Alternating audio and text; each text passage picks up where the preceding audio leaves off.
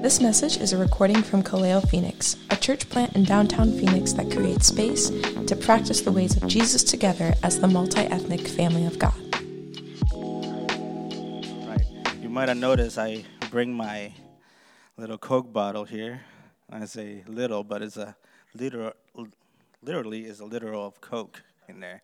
I bring it because this morning in our service, one of my friends that went to Mexico brought me this Coca-Cola. So I've been sipping on it like all day, literally. But if you really know me, the people that really know me would know that I am addicted to Coca-Cola. And I am not ashamed to say it because the first step is to recognize you have a problem, right? So I have a problem with Coca-Cola. The problem is that sometimes I feel that it's taking over a large part of my day. I don't know if you have felt that with something, right? Where I wake up in the morning, I think, oh, when is going to be my next drink of Coca-Cola? Or, I can't function during the day if I don't drink a Coca-Cola. Those who drink coffee would understand what I'm saying, right? And so when this happens, right, I decide to take breaks from drinking Coca-Cola. I wish I would do it because of health reasons, because it's really bad for you. It's really bad for me. But I do it because I don't like when something takes over or takes control like that over my day, so I decide to take breaks. Tell you this because when that break is done, that first sip I take after that break, after months of not drinking Coca-Cola, it hits you differently, right? It hits me differently. Like, goes down my throat and just burns. And it's a good kind of burn, right? It just hits me in a different way. And, this is what I would describe when I heard that we were going to be talking about Oscar Romero. Whenever I hear about Oscar Romero, it's just something that hits me in a different way. And it's a good kind of way. It's something, it's that I can identify with this person, with this figure right away. One, obviously, because he's a Latino man like I am. But most importantly is because this man comes from the same places I come from. If you don't know me, my name is Jimmy Martinez. I'm one of the pastors at Neighborhood Ministries. I was born and raised in Honduras, Central America, which is neighboring El Salvador, where Oscar Romero lived. Now, there is something about this man that I could identify right away with because I knew that this is a man that understood the struggles that people in that region face, that people like my people faced. He understood and was witness and experienced the oppression and the violence that our people faced. And that he understood the message that was needed at that time as well. He understood that the Bible, the biblical story, also has something to say to the realities that we face in our lives. And so for that reason, I can identify with this person because I understand, right, that he knows the pain and the suffering of the people. And so it just hits me in a different way. And so before I start talking about this, I do want to express my gratitude again to the whole Kaleo family, to Pastor Aaron, to Pastor Chris, Pastor Kendall, and all of you for inviting me to speak again here. This is my second time speaking at Kaleo. But not only for your invitation to speak here today, but also I want to thank you for your friendship and your partnership in the works of the kingdom in our city. So I thank you for that. For making space not just to learn the ways of Jesus, but to practice the ways of Jesus as well. One of the things I want to say is brother, what is your name again? Donnie? You were saying, I hope that this song kind of leads into the message, right? And that last song that you sing is perfect for that, this reckless love of God, right? And the song, it just hit me because it says you will leave the 99 and search for the one, right? And that is beautiful until we realize that what Jesus is asking there is that we would do the same. It's kind of unsettling sometimes, right? Oh, Jesus, you will go to that extent But then we leave out the part where he turns to us and says, now you go do the same. It's a bit unsettling, right, what he is asking us to do. You know, I also want to give a shout out before I launch in here, but I want to give a shout out to my Hispanic Latino community. Where's my people at? Raise your hands right there. Ooh, make some noise, right? As we celebrate the Hispanic Heritage Month, which is a celebration in history and culture of the contributions of our communities here in the U.S. And this began in 1968, and you know that in the 1960s was the peak of the civil rights movement. And so there was this growing awareness of the multicultural identities here in the U.S. And so you will see a lot of celebrations happening, events around this history and contributions of our community, but most importantly, the food, right? Because we love food, and we have so much diversity in food. From tacos to pupusas to Puerto Rican food. That's probably why we have problems with diabetes also in our community as well, because we just love to eat. But we just love coming around the table and sharing a meal together, which is also an image of the kingdom of God that we see in scriptures, right? It's one of the things that you guys will be doing after the service is coming around the table. But there's another reason why I love taking time to elevate this kind of things during the year. And it's because I believe that when we take this time to celebrate and elevate these contributions and voices and people from our community, what we're doing is that we're changing the narrative about our community. And we're raising awareness to the experience of the Latino community. The immigrant community has always struggled with narratives that say things like, and probably you have heard these things, they're only sending the bad people, the rapists. There's an invasion of people coming. They're only here to take our jobs and our benefits. These are things that are even said even recently. Recently, I think it was a couple of weeks ago, a politician here in AC repeated these words. They're sending only the bad people, the rapists. Right? And this only serves their political agendas that are based on fear. Right? That get us to see our brothers and sisters as enemies, as people that we should fear. You know, but what they choose to leave out is the United States responsibility that contributed to the migration of the people from these countries. That was even happening in Oscar Romero's time. Right? In Honduras, where I come from, it was this international banana companies coming from the U.S. taking over the lands, right? The most fertile lands, and exploiting the lands, exploiting the people, and having so much influence in our country that they literally could decide who was going to be the next president. And if you wanted to be in that position, right, you got to be on the good side of these international companies. And then when you reach power, you had to grant them concessions, more land, more cheap labor. And so that has contributed to where we are today. But for some reason, they leave all that part out of these narratives, right? It is also unsettling the treatment of migrants that we're seeing today, as we have seen in the news of these migrants being bused from one place to another, with a complete disregard to their humanity and dignity, and being used for their political agendas. It's truly unsettling to me to see and hear these things. But here's the thing, I think the gospel also unsettle us. To see and to speak to the realities of society when we see what's happening to our brothers and sisters. And so that's why I love that we sang that song, that reckless love of God, because it's not just about like how we feel when we experience His love, but that He also calls us to take up our cross and follow him.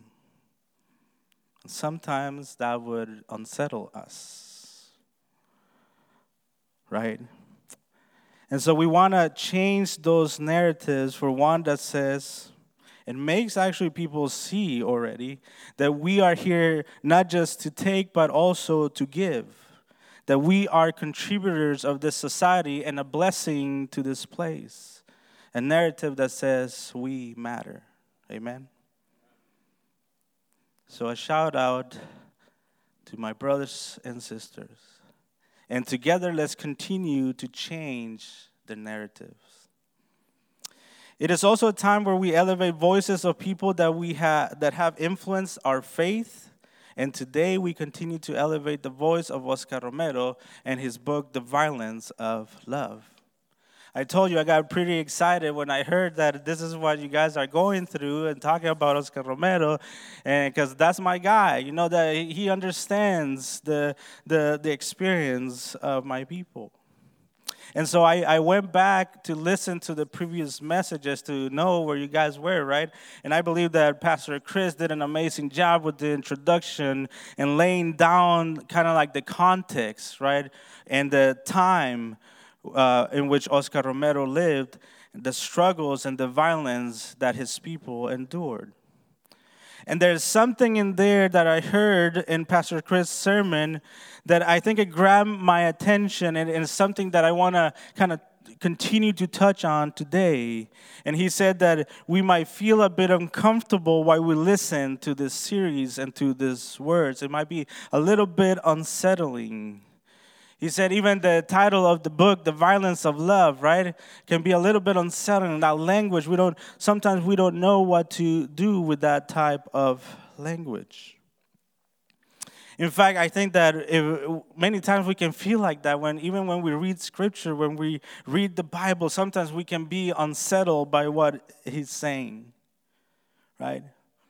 But I think Oscar Romero understood that the message of the gospel is one that comes to challenge us and leave us unsettled when we face such brokenness in our world.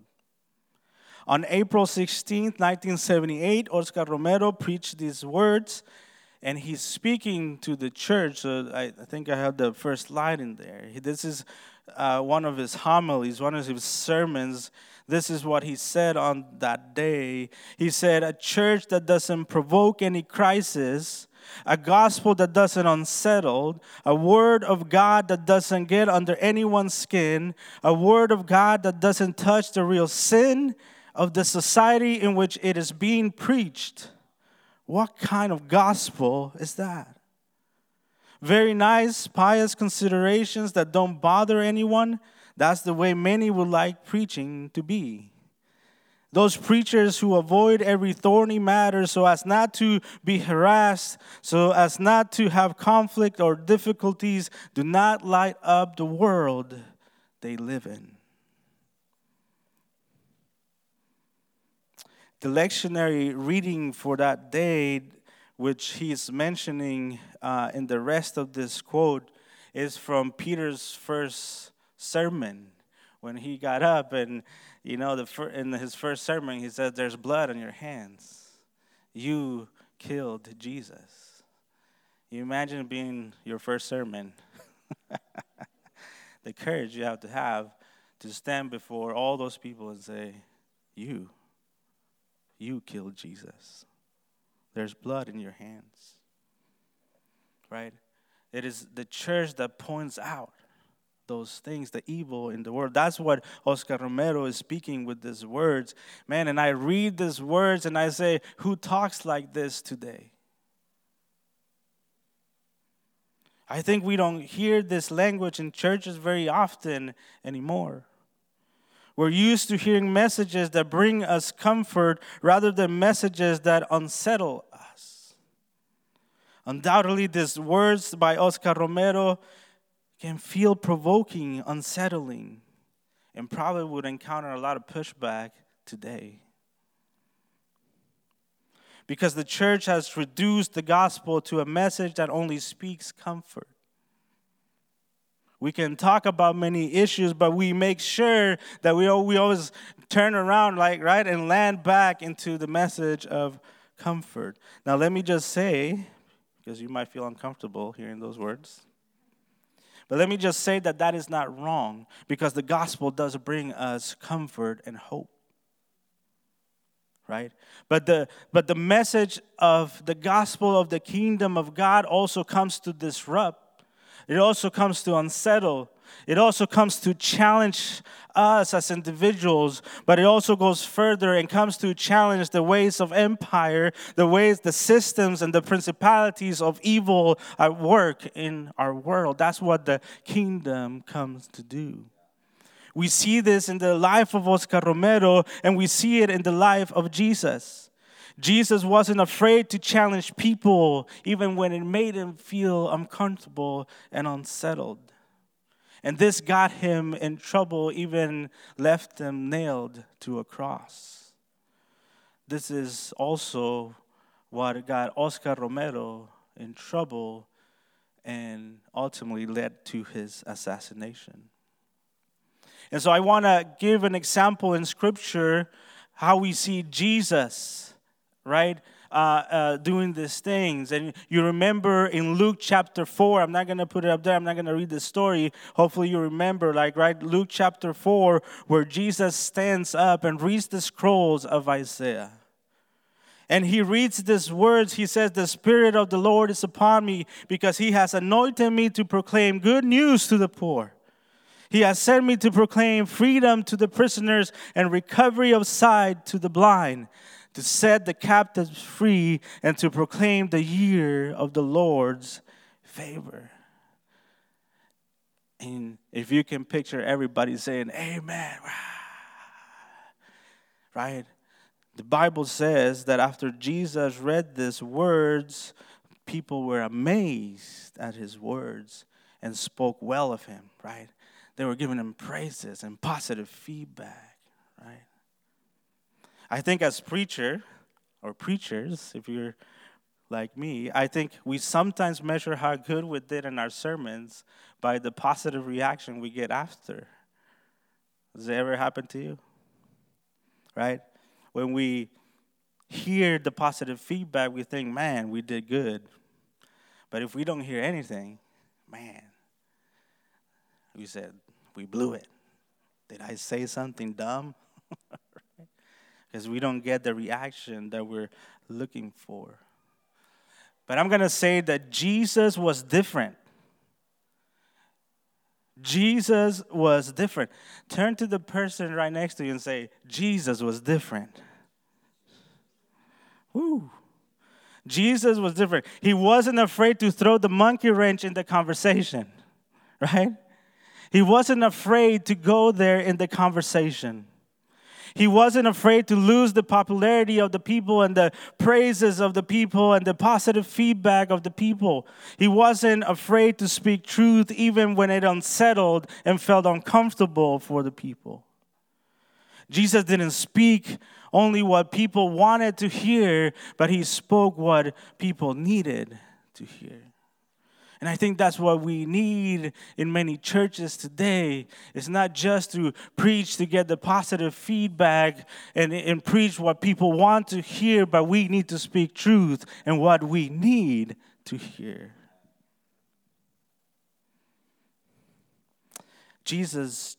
This is what Jesus does in this verse. He challenged them to understand that the work of God is for all nations. So they needed to reach out outside of their own people. They needed to reach to the margins, to the outsiders, and even to their enemies. So he uses two examples after everybody's amazed and everybody's giving him praise.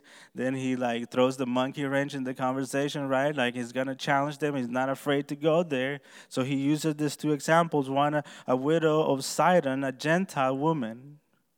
And then a Syrian man called Naaman, who, by the way, was the commander of the armies of Syria, which they considered to be their enemy. And this is who Jesus was bringing up. Why in the world would you use this man as an example?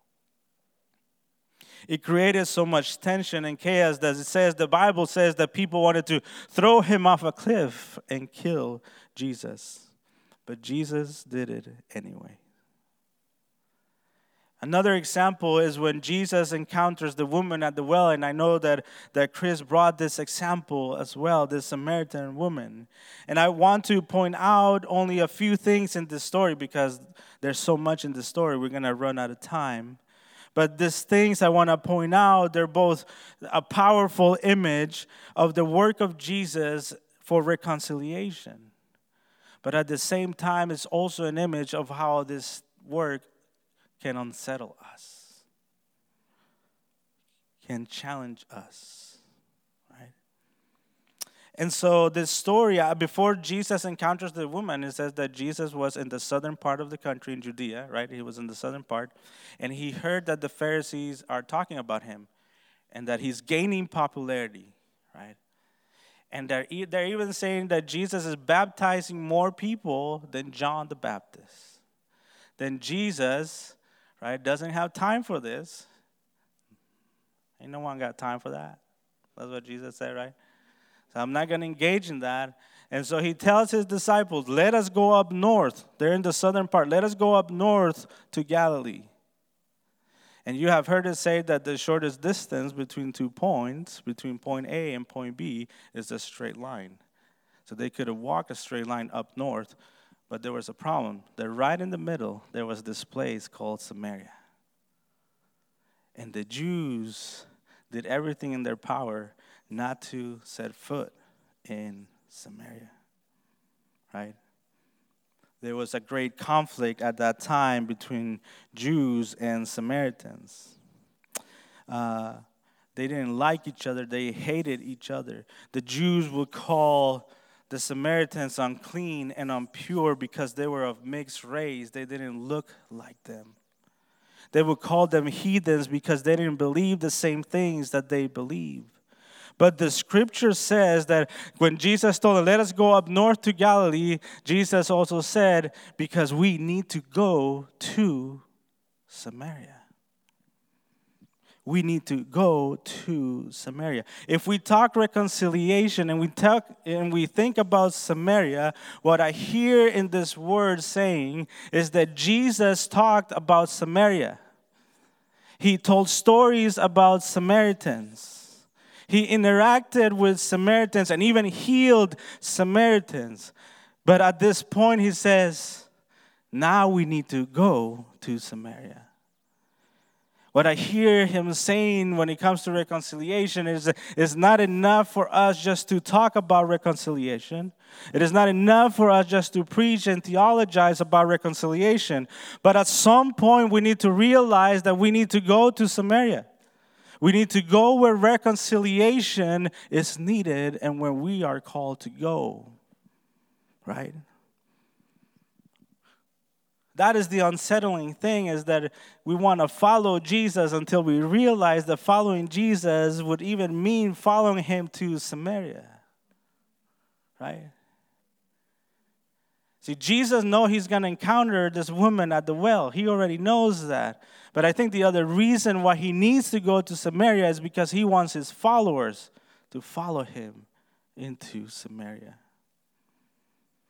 And so that's the first thing I want to point out in the story, is that we need to go to Samaria, even when that is uncomfortable for us.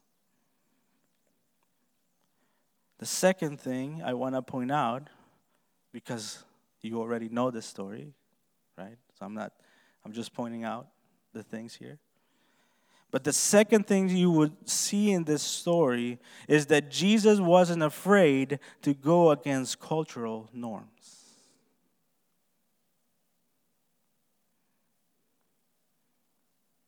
He went to a place called Samaria. He spoke to a Samaritan there. He spoke with a Samaritan woman who was by herself at the well.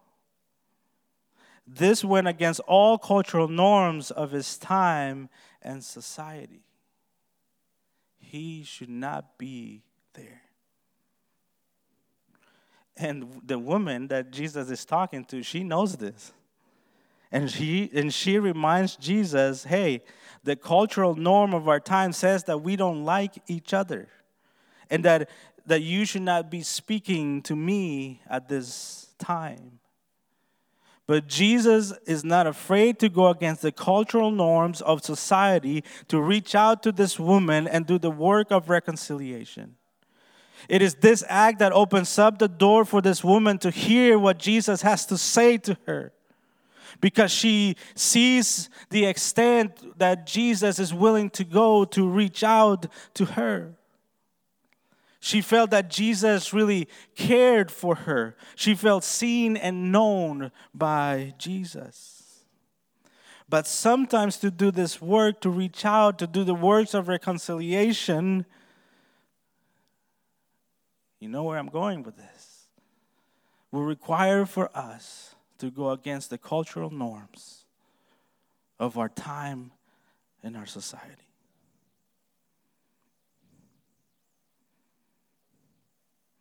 If Jesus did it, it's not so that we would say, way to go, Jesus. It should unsettle us, because he's going to say, now you do the same.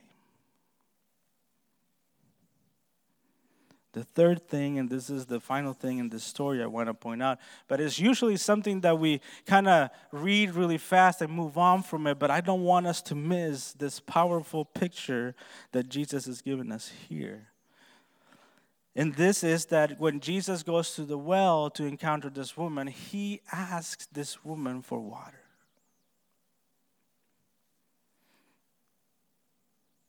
If you know the story, you will catch that Jesus didn't take a bucket or a cup to drink water out of. Essentially, what Jesus is asking of this woman is for her to use her cup, right? To take her bucket, to take the water out, and to use her cup, and to bring it to Jesus, and that he was going to be willing to drink out of that cup.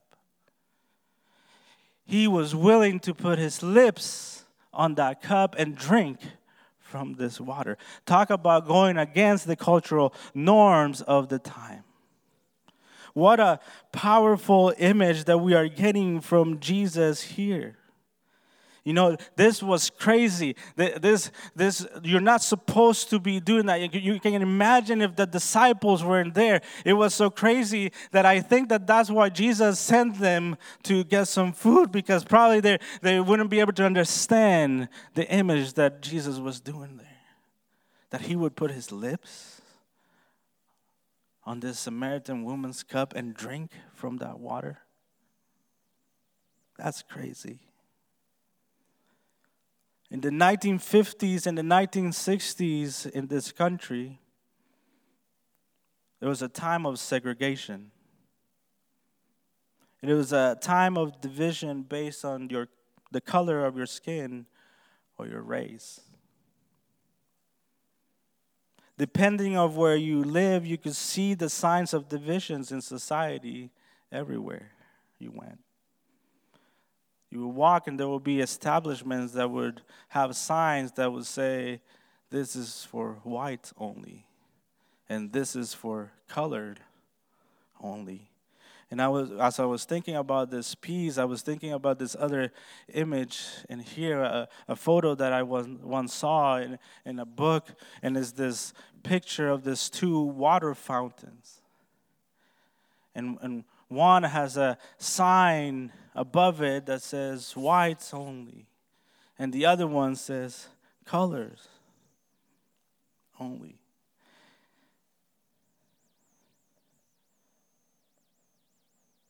This is something that unsettles me to see that. It makes my heart heavy to know that the cultural norm said that this was normal, that this was okay. The cultural norm said that the white person could not drink from that other fountain because those people were considered unclean and impure and less than human. But that was the cultural norm. That was the accepted cultural norm. And see this image that we see up here? I think that is exactly what the cup of the Samaritan woman represented for them. But if Jesus was in this picture, I believe what he would do, he would be willing to cross the line, that imaginary boundary, and cross to the other side, to the other fountain. But not only pass to the other side, but he would be willing to drink from the fountain and show us the extent, the reckless love for us. And now you go do the same. That's what Jesus did. He drank from the cup. He put his lips on the cup. Now you go do the same. The gospel is what unsettled Oscar Romero to speak out for the campesinos, for the poor, for the vulnerable of his country. But he also reached out, and let us not miss this, he also reached out to the army of the government, to those who they consider their enemies. And it was throwing like a lifeline to them, saying, the violence you are perpetrating, you are doing it to your own brothers and sisters. Because it is the evil, it is the principalities, it is the systems that are at work in the world that get us to see each other as enemies and people to fear. But Oscar Romero was so unsettled by this that he was even willing to cross that line and reach even his enemies.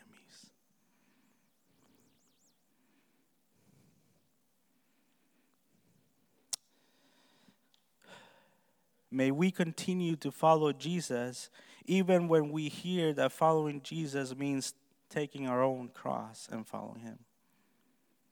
May we continue to follow him even to places that might unsettle us, like our own Samarias. Let me ask you today, where is your Samaria today? Where is that place that you say, I don't like those people? But in turn, it's the same place that they say, I don't like you.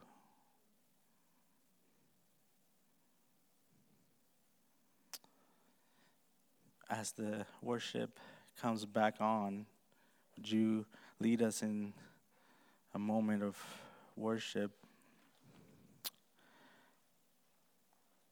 I want to invite us to a time where we breathe and listen to the Spirit speak to us today. I want to invite you to close your eyes and take some deep breath as we enter in this time. But I want you to consider and pay attention to what unsettles you.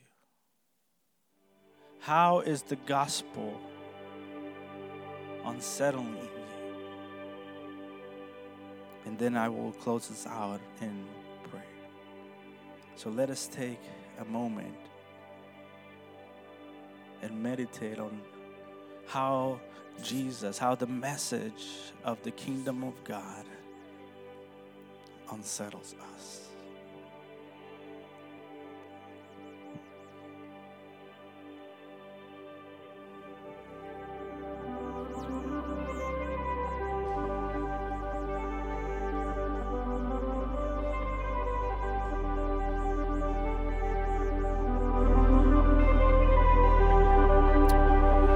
Precious Lord, Creator, Redeemer, and Sustainer of life, have mercy on us.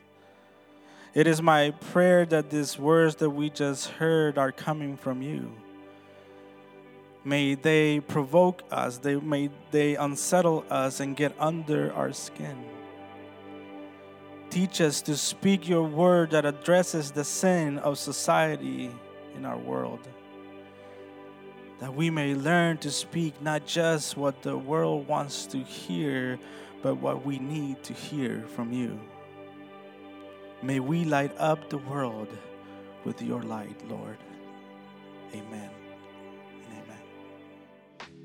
amen. If this message encouraged you, let us know or share it with someone you know. For more information about Kaleo, visit kaleophx.com or follow us on social media at KaleoPHX.